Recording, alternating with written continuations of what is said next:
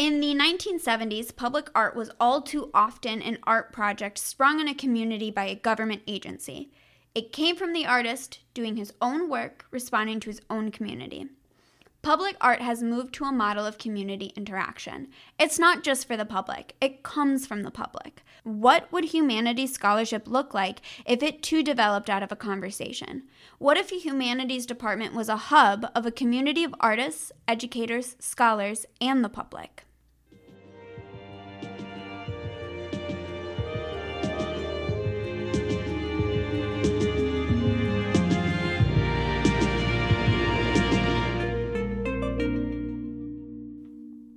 Hello and welcome to Humanities Plus.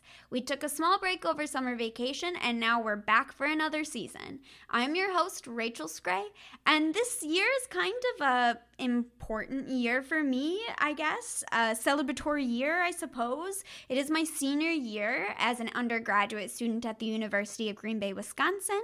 I am a double major in history and digital and public humanities with a minor in arts management on an emphasis of museums and galleries.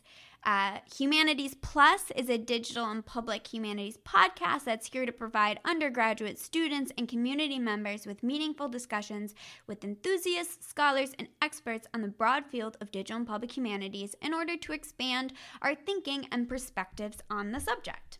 In today's episode, we will be exploring the field of public humanities with guest Brooke Uhl, who is the program manager and volunteer coordinator at Brown County Hazelwood Society and the Hazelwood Historic Home Museum. Thank you so much for being here today, Brooke. Thank you.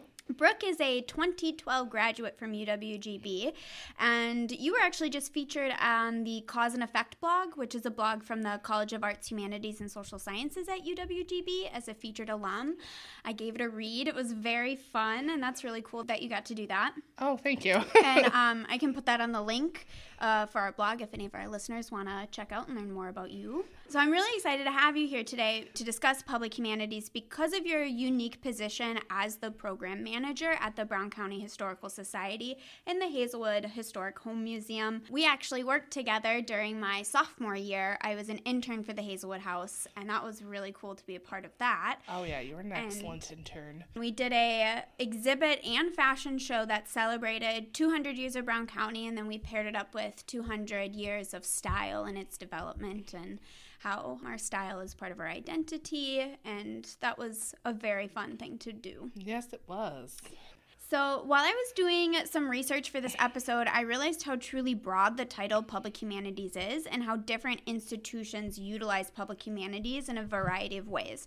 For example, the difference between teaching public humanities as scholarship, and community-based cultural or not-for-profit organizations that engage the public and the local community with public humanities or with the humanities. Mm-hmm. So in our discussion, I want to focus on two parts. One, how local community-based historical and cultural organizations, such as the Historical Society and Hazelwood House, interact with the public.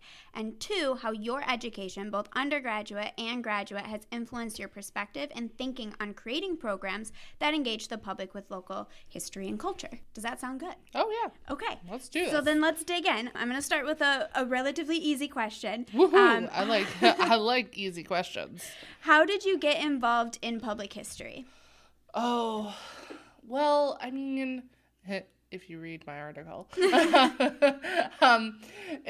I was always going to be a history major. It's something that I was very passionate about from a young age. It's, again, something my dad and I really bonded over. We did a Civil War tour when I was in 8th grade, and we went to Gettysburg and did all those things. We did a Laura Ingalls Wilder tour and all that fun stuff.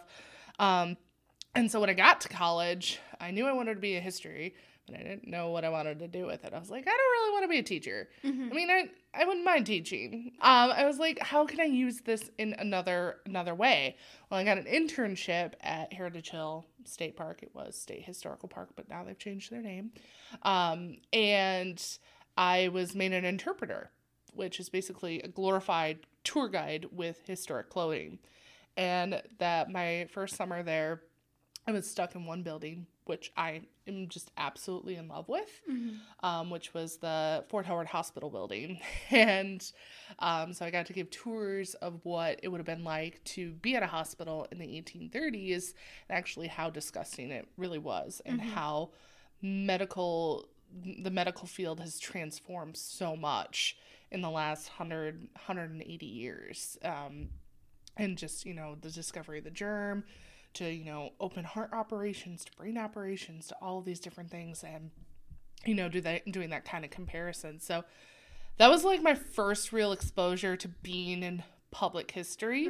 I had such a fun time doing that they actually asked me back the following 2 summers to be an interpreter, which I spent most of the time in the hospital, but I got to move to one other building, but I was mainly in the Fort area because apparently I make a really good matron. So during graduate school, and you went to UW-Milwaukee, and your program was? Public History and Museum Studies. Okay. So what type of experience or training did you have in your graduate studies that prepared you for public humanities or public history? So UW-Milwaukee definitely has a good public history and museum studies program, I think, because they're actually partnered with the Milwaukee Public Museum. So any of the museum aspect of training or learning about how you function in a museum, you actually do the classes at the Milwaukee Public Museum. So you get to interact with the curator and the collections and the registrar and all these different places, so that you get that experience of doing those projects. So one of the first classes that you take is just the overall museum studies class, which you actually have to go to a different museum and assess it. Okay. We call it SWOT, which is their strengths, weaknesses, opportunities, and I don't remember the last one. There we go, technology. See, someone knows. It's been 4 years, so it's been a while. I need a little bit of a refresher. So looking at those, and I got the opportunity to actually do the National Railroad Museum here in Green Bay, so it was really great to kind of come back home and look at one of our actual museums and do it. And then, our second class was really focusing on collections and how we manage our collections, and I got to do a really great project focusing on a small little rune stone that was a replica, and that's my area of I love Scandinavian history and mostly the Vikings and all of that stuff. So thanks, Dr. Sherman, for that. And so we got to interact with that. And then the following class, because there was 4 classes, we got to do kind of a curation interpretation project where we kind of planned out an exhibit, although not actually doing a physical exhibit, because the last class is actually doing a physical exhibit at the Milwaukee Public Museum. And so we did one on color. Oh, that's cool. Yeah, it was called Who Knew? Yeah, very, very punny. And my group, because there was 13 of us, we kind of focused on color symbolism. And then other groups focused on the science of color, and then how we use color in materials, and just, materials that are available to us on Earth that help us make color. So just all those different sorts of things. It was a really great project to work on. But even while I was in the museum study program, you have to do internships, as anyone has to do. And I ended up doing 3 internships. I only needed to do 2, but I ended up doing 3. Miss Overachiever, I guess. So I interned at the Chudnow Museum of Yesteryear, where I worked on their collections. So I got a little more hands-on experience with collections and learning about accessioning and deaccessioning. And I learned a lot, and I will state this, a lot about soap. Okay. Specifically, Colgate, Palmolive, and Peet Company. So if you ever look on the Chudnow Museum and look at their collections and you see all of this accession soap, it's from me. And then my second internship was actually at the New Berlin Heritage Center, where I worked on more educational programs. Sadly, New Berlin Heritage Center does no longer exist because it was located inside the library, and then they just decided to turn that place into a coffee shop. Imagine that. my final internship, I worked at the Chalet of the Golden Fleece, where I just was mainly a tour guide, but we were also doing inventory on the collections. So I got to kind of travel around Wisconsin as well, which was kind of fun, and just see kind of different areas in Wisconsin. So it kind of exposed me to how small museums work to how bigger museums work. Yes, those are big differences. They are. So speaking of smaller museums and more local history, public history or humanities programs are very much based on an organization's mission. That's what I found when doing some research. So the Brown County Historical Society's mission is to preserve, present, and share the heritage of Brown County history through preservation activities, exhibitions, educational programs, and events. Could you share with us some of the programs that you've worked on that engage the public with history, and how do they engage the public? It's a big question. That's a big and long-winded question. No, pass. No comment. No. There are a lot of events that I've worked on in the last 3 years that span, just from smaller educational programs to huge events that are all kind of trying to go along with our mission. So I'll start smaller and work bigger. One of my goals coming in was really trying to get more kids into the Historical Society in Hazelwood and just getting them in there. And we really started forming a knit for Girl Scouts. And we started out with 2 Girl Scout badges. One was focusing on games and the other one was focusing on your family history. Okay. So it's just kind of opening that idea of like, having Hazelwood itself as just that platform of like, this is how Morgan and Elizabeth Martin lived, and this is what their kids would have played with. This is how they would have played games back then.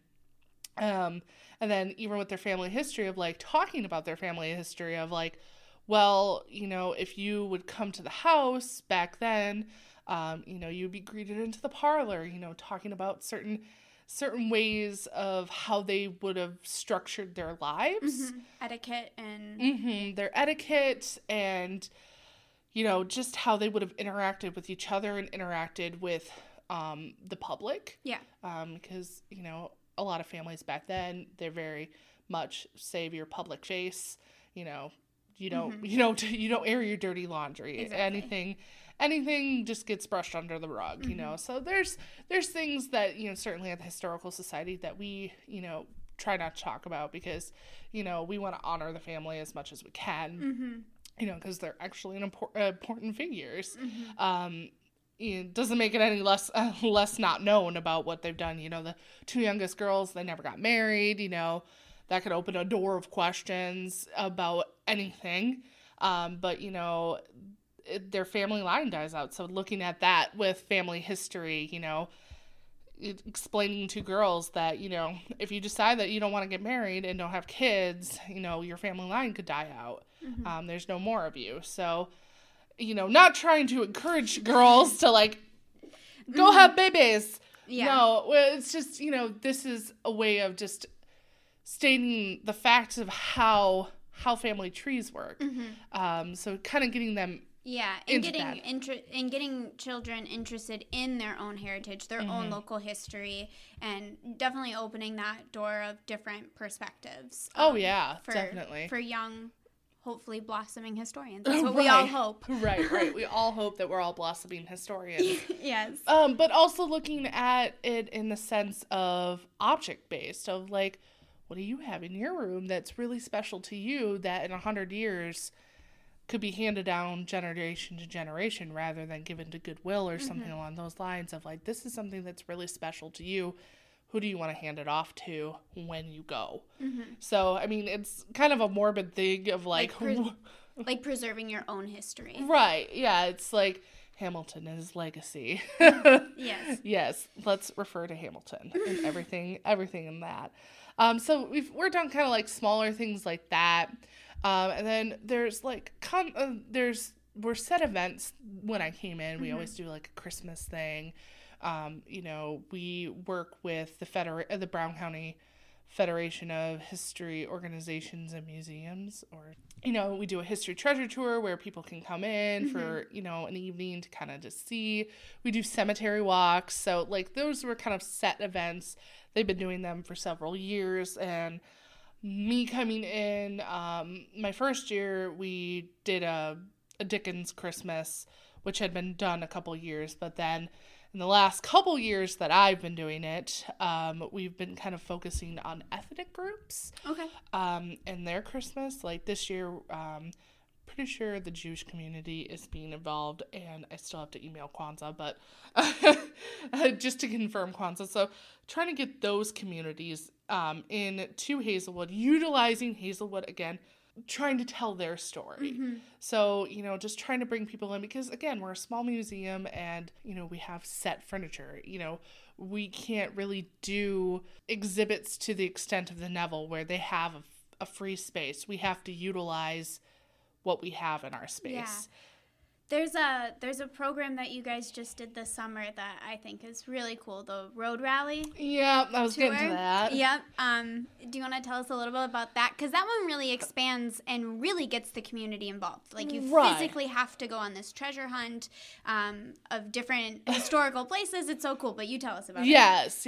So, one of the bigger events that consumes my life sometimes is the Road Rally. So the first year that we did it was in 2018 in honor of Brown County turning 200. And we kind of wanted to do a bigger event just to think of, you know, we have all of these really cool places around Green Bay and Brown County, and we should go to that because I don't think a lot of these people who live in Brown County or any of the other counties really know about these places because they're so small. Like Brown County Historical Society, they're only open for so much. So it really became my job this year and last year reaching out to these historic organizations. And even some of them weren't historic organizations, but they have a history here in Green Bay or Brown County. So like Barkhausen with the Brown County Parks. You know, we partnered with them last year and this year. You know, this year we partnered with the Wildlife Sanctuary. You know, they've been here. You know, they have a history.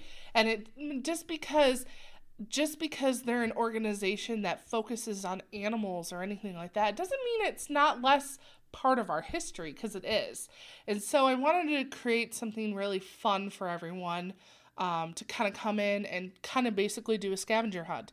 And I have to give credit to Loretta Delvo for this, because when we originally met for figuring out what we were going to do for the 200th anniversary, we had no idea what to do. And then she just like blurted out, what about a road rally? And all of us looked at her and we're like, what? What's a road rally? So I have to give her credit for it, because she's really the one who kind of sparked the idea.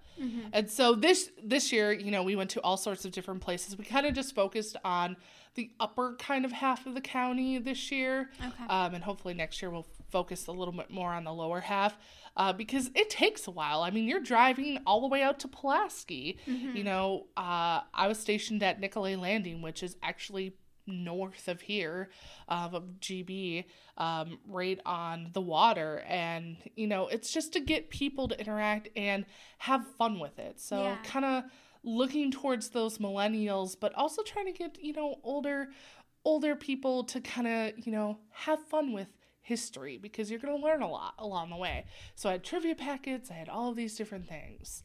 So it was really fun and turned out pretty great, at least for the last 2 years. Yeah, it seems like it's been something that people really enjoy, and you guys, it looks fun. You do the whole thing with the social media, so people get you their spots, and they're putting things on Instagram with the hashtags. Like, it does. It looks great. It seems like a great way to really get not just the public and individuals involved, but the community as well, like you said, with different historical organizations, and some that aren't even historical organizations. And that's, I think, brings us to a really good place to segue into my next question, which is, while preparing for this episode, I came across a concept that suggests that traditional museums and cultural organizations looking to produce projects that benefit the communities they serve should shift their perspective on the museum as an authority to a model of a shared authority with the community. Basically meaning that cultural organizations need to value the viewpoint of non-expert community members or groups equally to that of the professional curators and educators. Mm-hmm. So when planning programs, is this concept of shared authority applicable to the Brown County Historical Society or the Hazelwood House? I think so. Yeah, I definitely think so. I mean, one that comes to mind is our Christmas event that we do, and actually it's going to be holiday this year. But, looking at... and that's an important switch, too. Just the switch from naming it a Christmas to a holiday. It's much more inclusive to other groups of the community as well. Exactly. I mean, it's not the best title because it's Hazelwood's ethnic holiday, but it's a title that's still a little more inclusive. So I think, looking to these groups that, they may not be an absolute expert in Irish Christmas traditions, but they're part of this group and they kind of know the things. Whereas, yes, I can do my own research. Google can tell me all these different things, but I don't have, the Shamrocks. I don't have all of these different things. Whereas reaching out to these community groups or even to the community itself, they have the expertise because they live those lives. Exactly, yeah.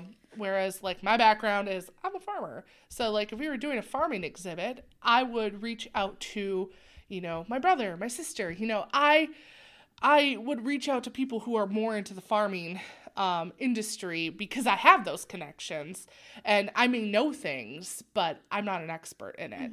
So it's just utilizing that to the best of our intentions of, oh, well, you're actually, you're really good at fashion. I'm just, so reaching out to someone who has a lot of good expertise and what their likes are. So I think that's really important when we do exhibits or events or anything like that. I mean, this year we did a Prohibition tea, which was really fun and great to do. And two of our actors was Dennis Jacobs and Myrna Dickinson. Myrna is the one who organizes our cemetery walks. And Dennis is just a vital resource that works for Brown County Library. And he doesn't have a college degree. He just knows so much. And I've told him time and time again that any time that he's at Hazelwood or anything like that, I'm like, I learned something from you. You know so much.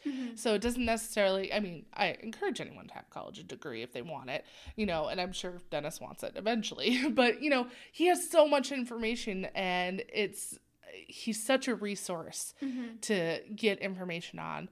I did most of Myrna's script because I just found her character fascinating.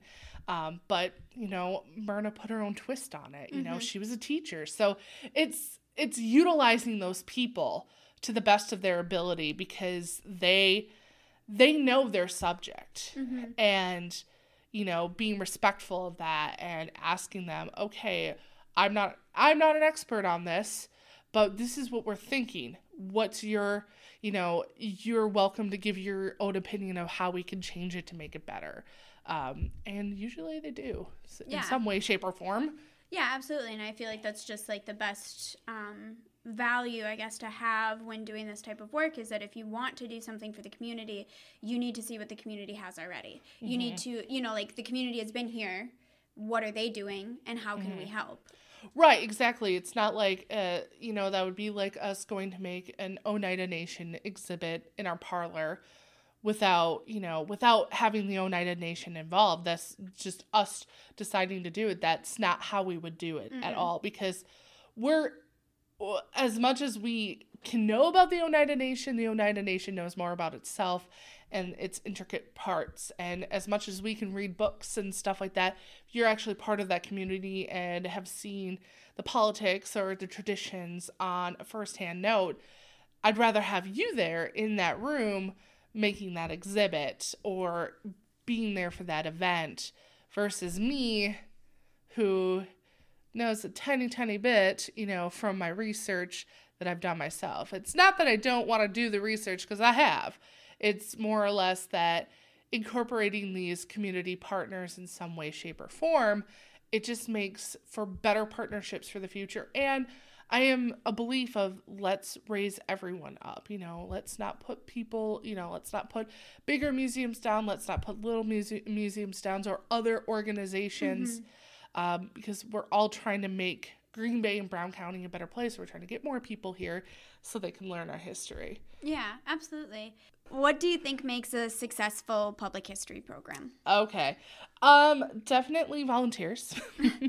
See, I can do it right off the cuff of like, oh, that's what you meant. Okay, yeah.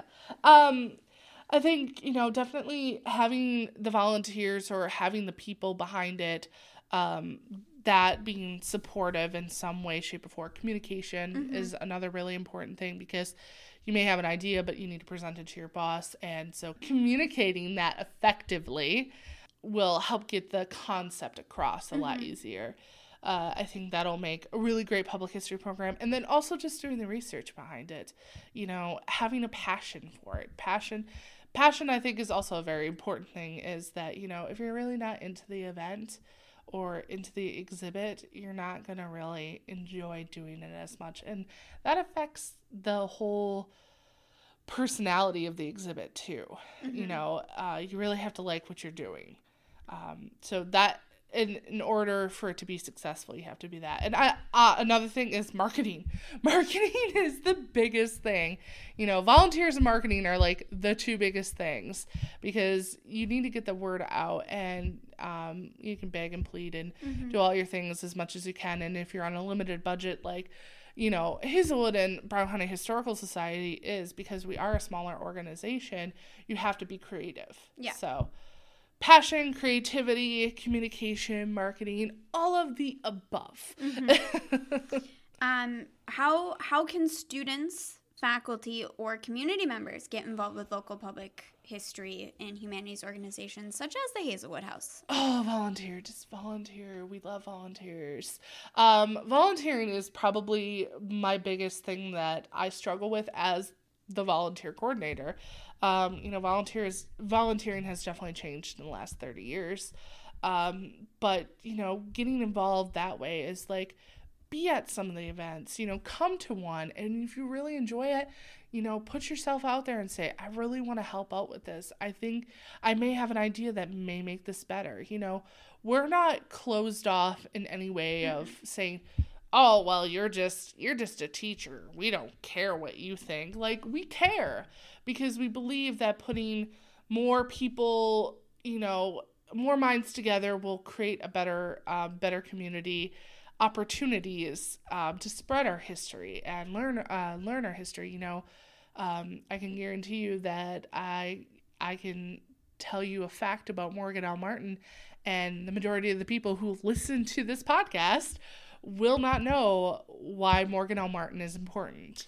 Yeah, we should probably clarify that. We should give just a quick little bio of why the Hazelwood House and the Martin family are so important. Yeah, so Hazelwood is actually was built in 1837 and finished in 1838 for Morgan L. Martin and his wife Elizabeth. It was her wedding present, so any lady out there getting married, you better ask for a house. And it's one of the oldest homes that is standing that you can go to the museum. Right. In Green Bay. Right. Okay. It's one of the oldest homes. I don't think it's the oldest. But it's like the oldest standing one. Yeah. It's still there. Yeah. I mean, in function. You got Taunt Cottage, which is at Heritage Hill, but it's on its original spot that it was built. On its original land. Minus 7 feet, but we'll talk about that later. And so Morgan was actually a lawyer who lived in New York and actually moved out to Green Bay at the beckoning of his cousin, James Doty. So if any of you are Green Bay residents that went to Martin Elementary or Doty Elementary, these are founding fathers of our city. So Morgan, he was very involved with the territorial legislature. So in 1836, Wisconsin was made a territory, and so after that, let's become a state. Yep. Let's start working to become a state. So he was very involved with that, and dealing with laws and stuff like that. And then in the 1840s, we start developing our state constitution, which, fun fact, our first constitution failed. And the reason for that is because the people of Wisconsin did not want women to have rights. Okay. Thanks for that. But then I guess in a way they made up for it in a sense by ratifying the 19th Amendment quicker than other states. But yeah, I guess. That's for debate. Whatever. That's debate.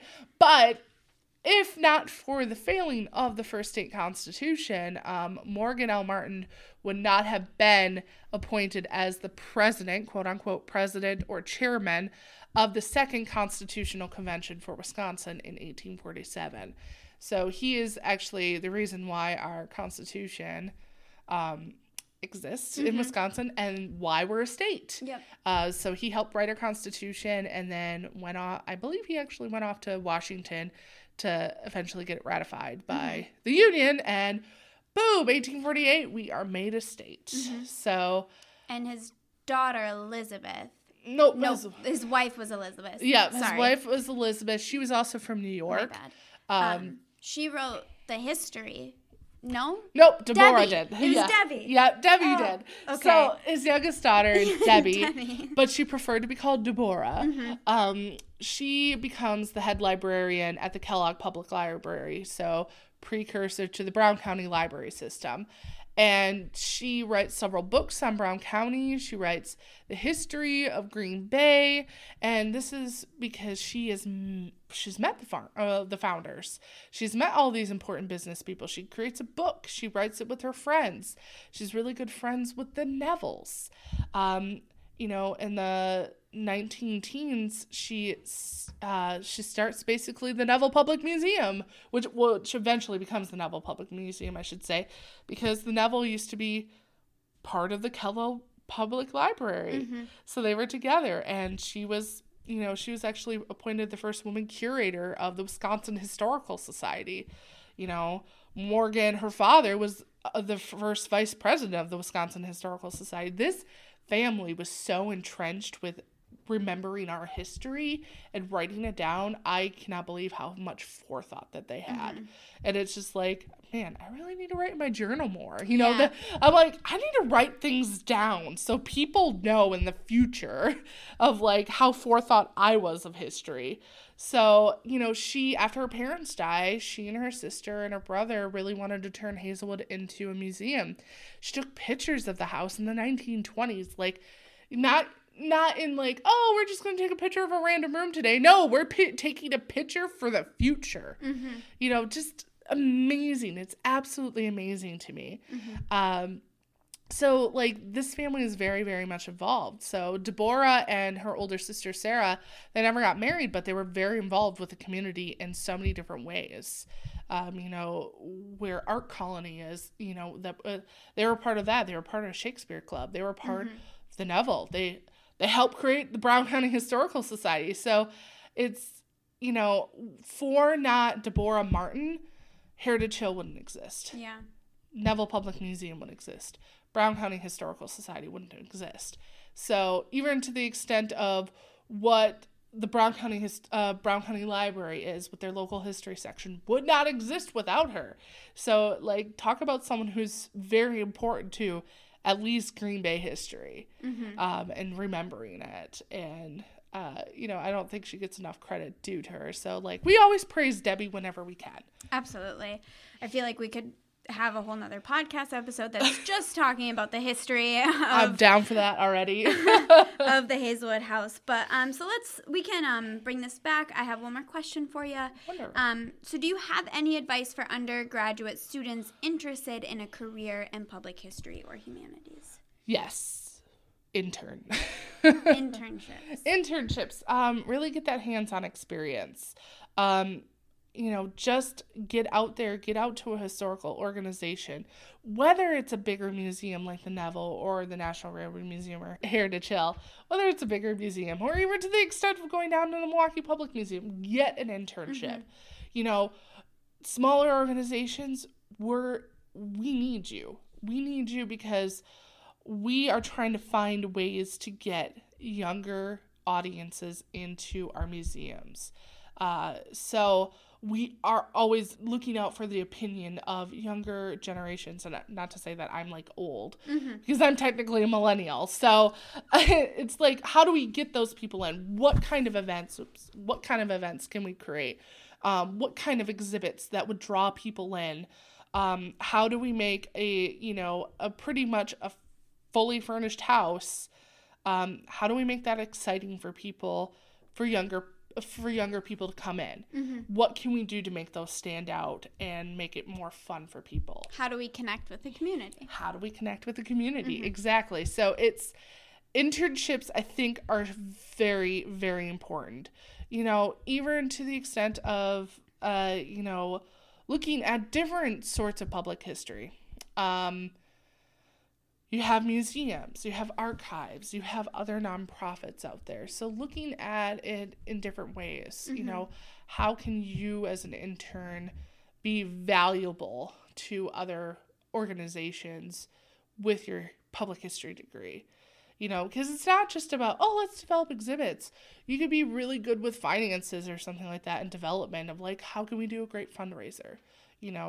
Looking at it in all sorts of different ways. I mean, you can even look at it to the extent of Barnes and Noble and other things like that. So there's ways to use your public humanities degree and public history degree in so many different ways. So just be open to actually doing an internship. And yes, some internships go unpaid and we're sorry. But it's, I was very fortunate in my first internship at Heritage Hill to get a paid internship.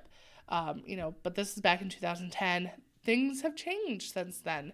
Organizations have changed how they view internships. And even if you get a non-paid internship, it's still going to be a really great experience for you because you're going to learn something along the way. Yeah. I mean, what's one of the things you learned in your internship? Oh, yeah. I'm definitely going to be talking about that in my conclusion, the different internships that I've had. And I think one of the great things about public humanity programs and just humanity programs in general is the humanities, it's a large umbrella. There's so many different, it's very broad, and yet there's very detailed, specific things that you can be doing. And so, yes, the variety of different internships, when I interned at the Hazelwood House, I had a 2-semester internship, and those 2 semesters were very different from each other. Oh, yeah. So I was focusing on different things. One was research. One was actually, okay, how do we create this exhibit? How do we engage with the public? What are we going to do with these things? So, yeah, I would say as a student who is interested in doing public humanities or anything in the humanities, internships are the best way to do it. You take the theoretical knowledge that you learned in class and you apply it. And that's the best way to, that's step one. One. Foundational. So, that's your foundation. From there, you decide what you like, what you don't like. I honestly will say that when I started at Heritage Hill, I was in love with it. I mean, I could talk to people. I very much get that from my father, that I could just talk to people about random things. I have a useless database in my head of just unknown facts that people are like, oh God, she's just spewing them out there, but then, I worked at a library and I was like, oh God, if I didn't want to talk to people all day, I could just do this. So I got a well-rounded experience of doing things, but I ended up in the museum field because I actually do like this whole... the connecting with people. Connecting with people. Like, there are some days I'm like, I don't want to connect with anyone. I just want to focus and do my work. I think we all feel like that sometimes. But there are days where it's just like, yes, I want to tell you about this history. I want to tell you about all the awesome things that we're doing here. So it's kind of like having a mishmash of everything. It really just gives you the great experience. And don't be afraid to ask questions. Ask your professors, what they think. Ask your professors to get you in touch with maybe a local organization that may give you a better perspective of what it would be like to be in public history field. I can be brutally honest on some things. I could just be like, it's different everywhere you go. Just getting someone's opinion that's there. because there's so much that can go into any organization, and just learning what your own talent is and utilizing that to the best of your ability will be really great for your career following you. Absolutely. Well, that brings us to the end of our interview. Do you have anything else that you'd like to talk about for the Hazelwood House? Our harvest tea coming up in November, and then we're going to be doing Hazelwood Ethnic Holiday on December 7th and December 14th. So if you want to volunteer at Brown County Historical Society or Hazelwood, just go to our website, which is www.browncohistoricalsoc.org, or visit our Facebook page, which you can just look Brown County Historical Society up, or Hazelwood Historic House. And we have an Instagram page, so you can follow us on Instagram. Thank you so much, Brooke, for being with us today. You've had a pretty busy month being a featured alum. Now you're on this podcast. Thank you very much. As Brooke had mentioned when she gave advice for students who are interested in pursuing a career in public humanities, she talked a lot about how important internships are. And during my time at UWGB, through the History and Digital and Public Humanities program, I have been able to do a variety of different community-based projects and internships that have enabled me to creatively think on how to engage the public in humanistic discourse and projects. One aspect I've learned and come to value through my DPH education is to acknowledge that public humanities are about creating a dialogue that shares authority, knowledge, and expertise with the community. Last semester, I was a part of a capstone class that created a database of Brown County criminal court records. In our planning process, we reached out to community stakeholders, organizations like the Neville Public Museum, the UW Green Bay Archives, the Hazelwood House, and others, and we asked them how they might use this database and how we could create a database in which they could engage with. These are organizations who have been here before this class. They're doing things similar with this history, but it's important to be able to bridge a connection with the university to community organizations like small museums, historical societies, and etc., in order to really create effective public humanities projects. Throughout my time in the Digital and Public Humanities program, which is really a meta-discipline, I have learned a variety of skills that I can apply to both broad and specific projects. During my junior year, I took a class where we used Twine, which is a digital tool used to create interactive storytelling. Our project was to take a major historical event, specifically the British Civil Wars, and create a tell-your-own-story / choose-your-own-adventure game where users explored how a British person chose and shifted their alliance during the British Civil War. So it's not only connecting to the public, but thinking how you're going to connect the public to something that seems so outdated and really not relevant to today's time, but how do we creatively and interactively get people involved in a part of history that they otherwise maybe wouldn't have found any interest in or any connection with, things like that.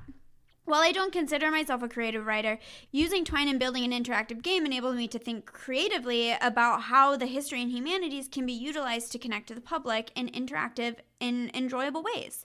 I have many more examples that I could talk about with my different internships. Like I discussed earlier with my Hazelwood internship, that was really how do I create an exhibit which connects both Brown County history and fashion history and the public, and having our fashion show and tea event where community members were able to come and eat and drink and enjoy the discussion that we were having over the history of Brown County and its fashion was truly an amazing thing to work on as a student. I've really been able to realize the different things that you can go into. And what I find really intriguing throughout my research for this episode was how two words, public humanities, holds such a large umbrella of categories and potential career opportunities for students.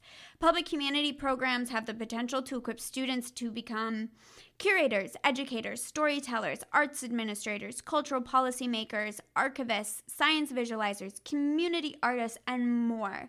To quote Ann Parsons, Public humanity programs infuse students with the belief that they can bring the specialized ideas of academic debate into the public sphere and inspire new vision about a more flexible curriculum and broad training, end quote. That is something that I believe that the UWGB Digital and Public Humanities program has really, and humanities program in general, has done a fantastic job of. As a student, I feel I do have the foundational tools to get a career in public humanities, whether that is being a archivist, collections manager, a museum curator, etc.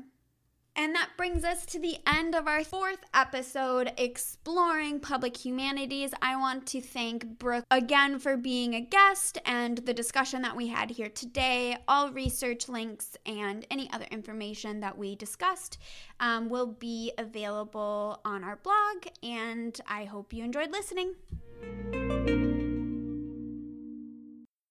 Humanities Plus was produced by Kate Farley and edited by our Phoenix Studios intern Preston Fisher. And a special shout out and thank you to Eric Chambers for the great music. For more great content like the episode you just heard, check out our Phoenix Studios website at www.uwgb.edu/podcast.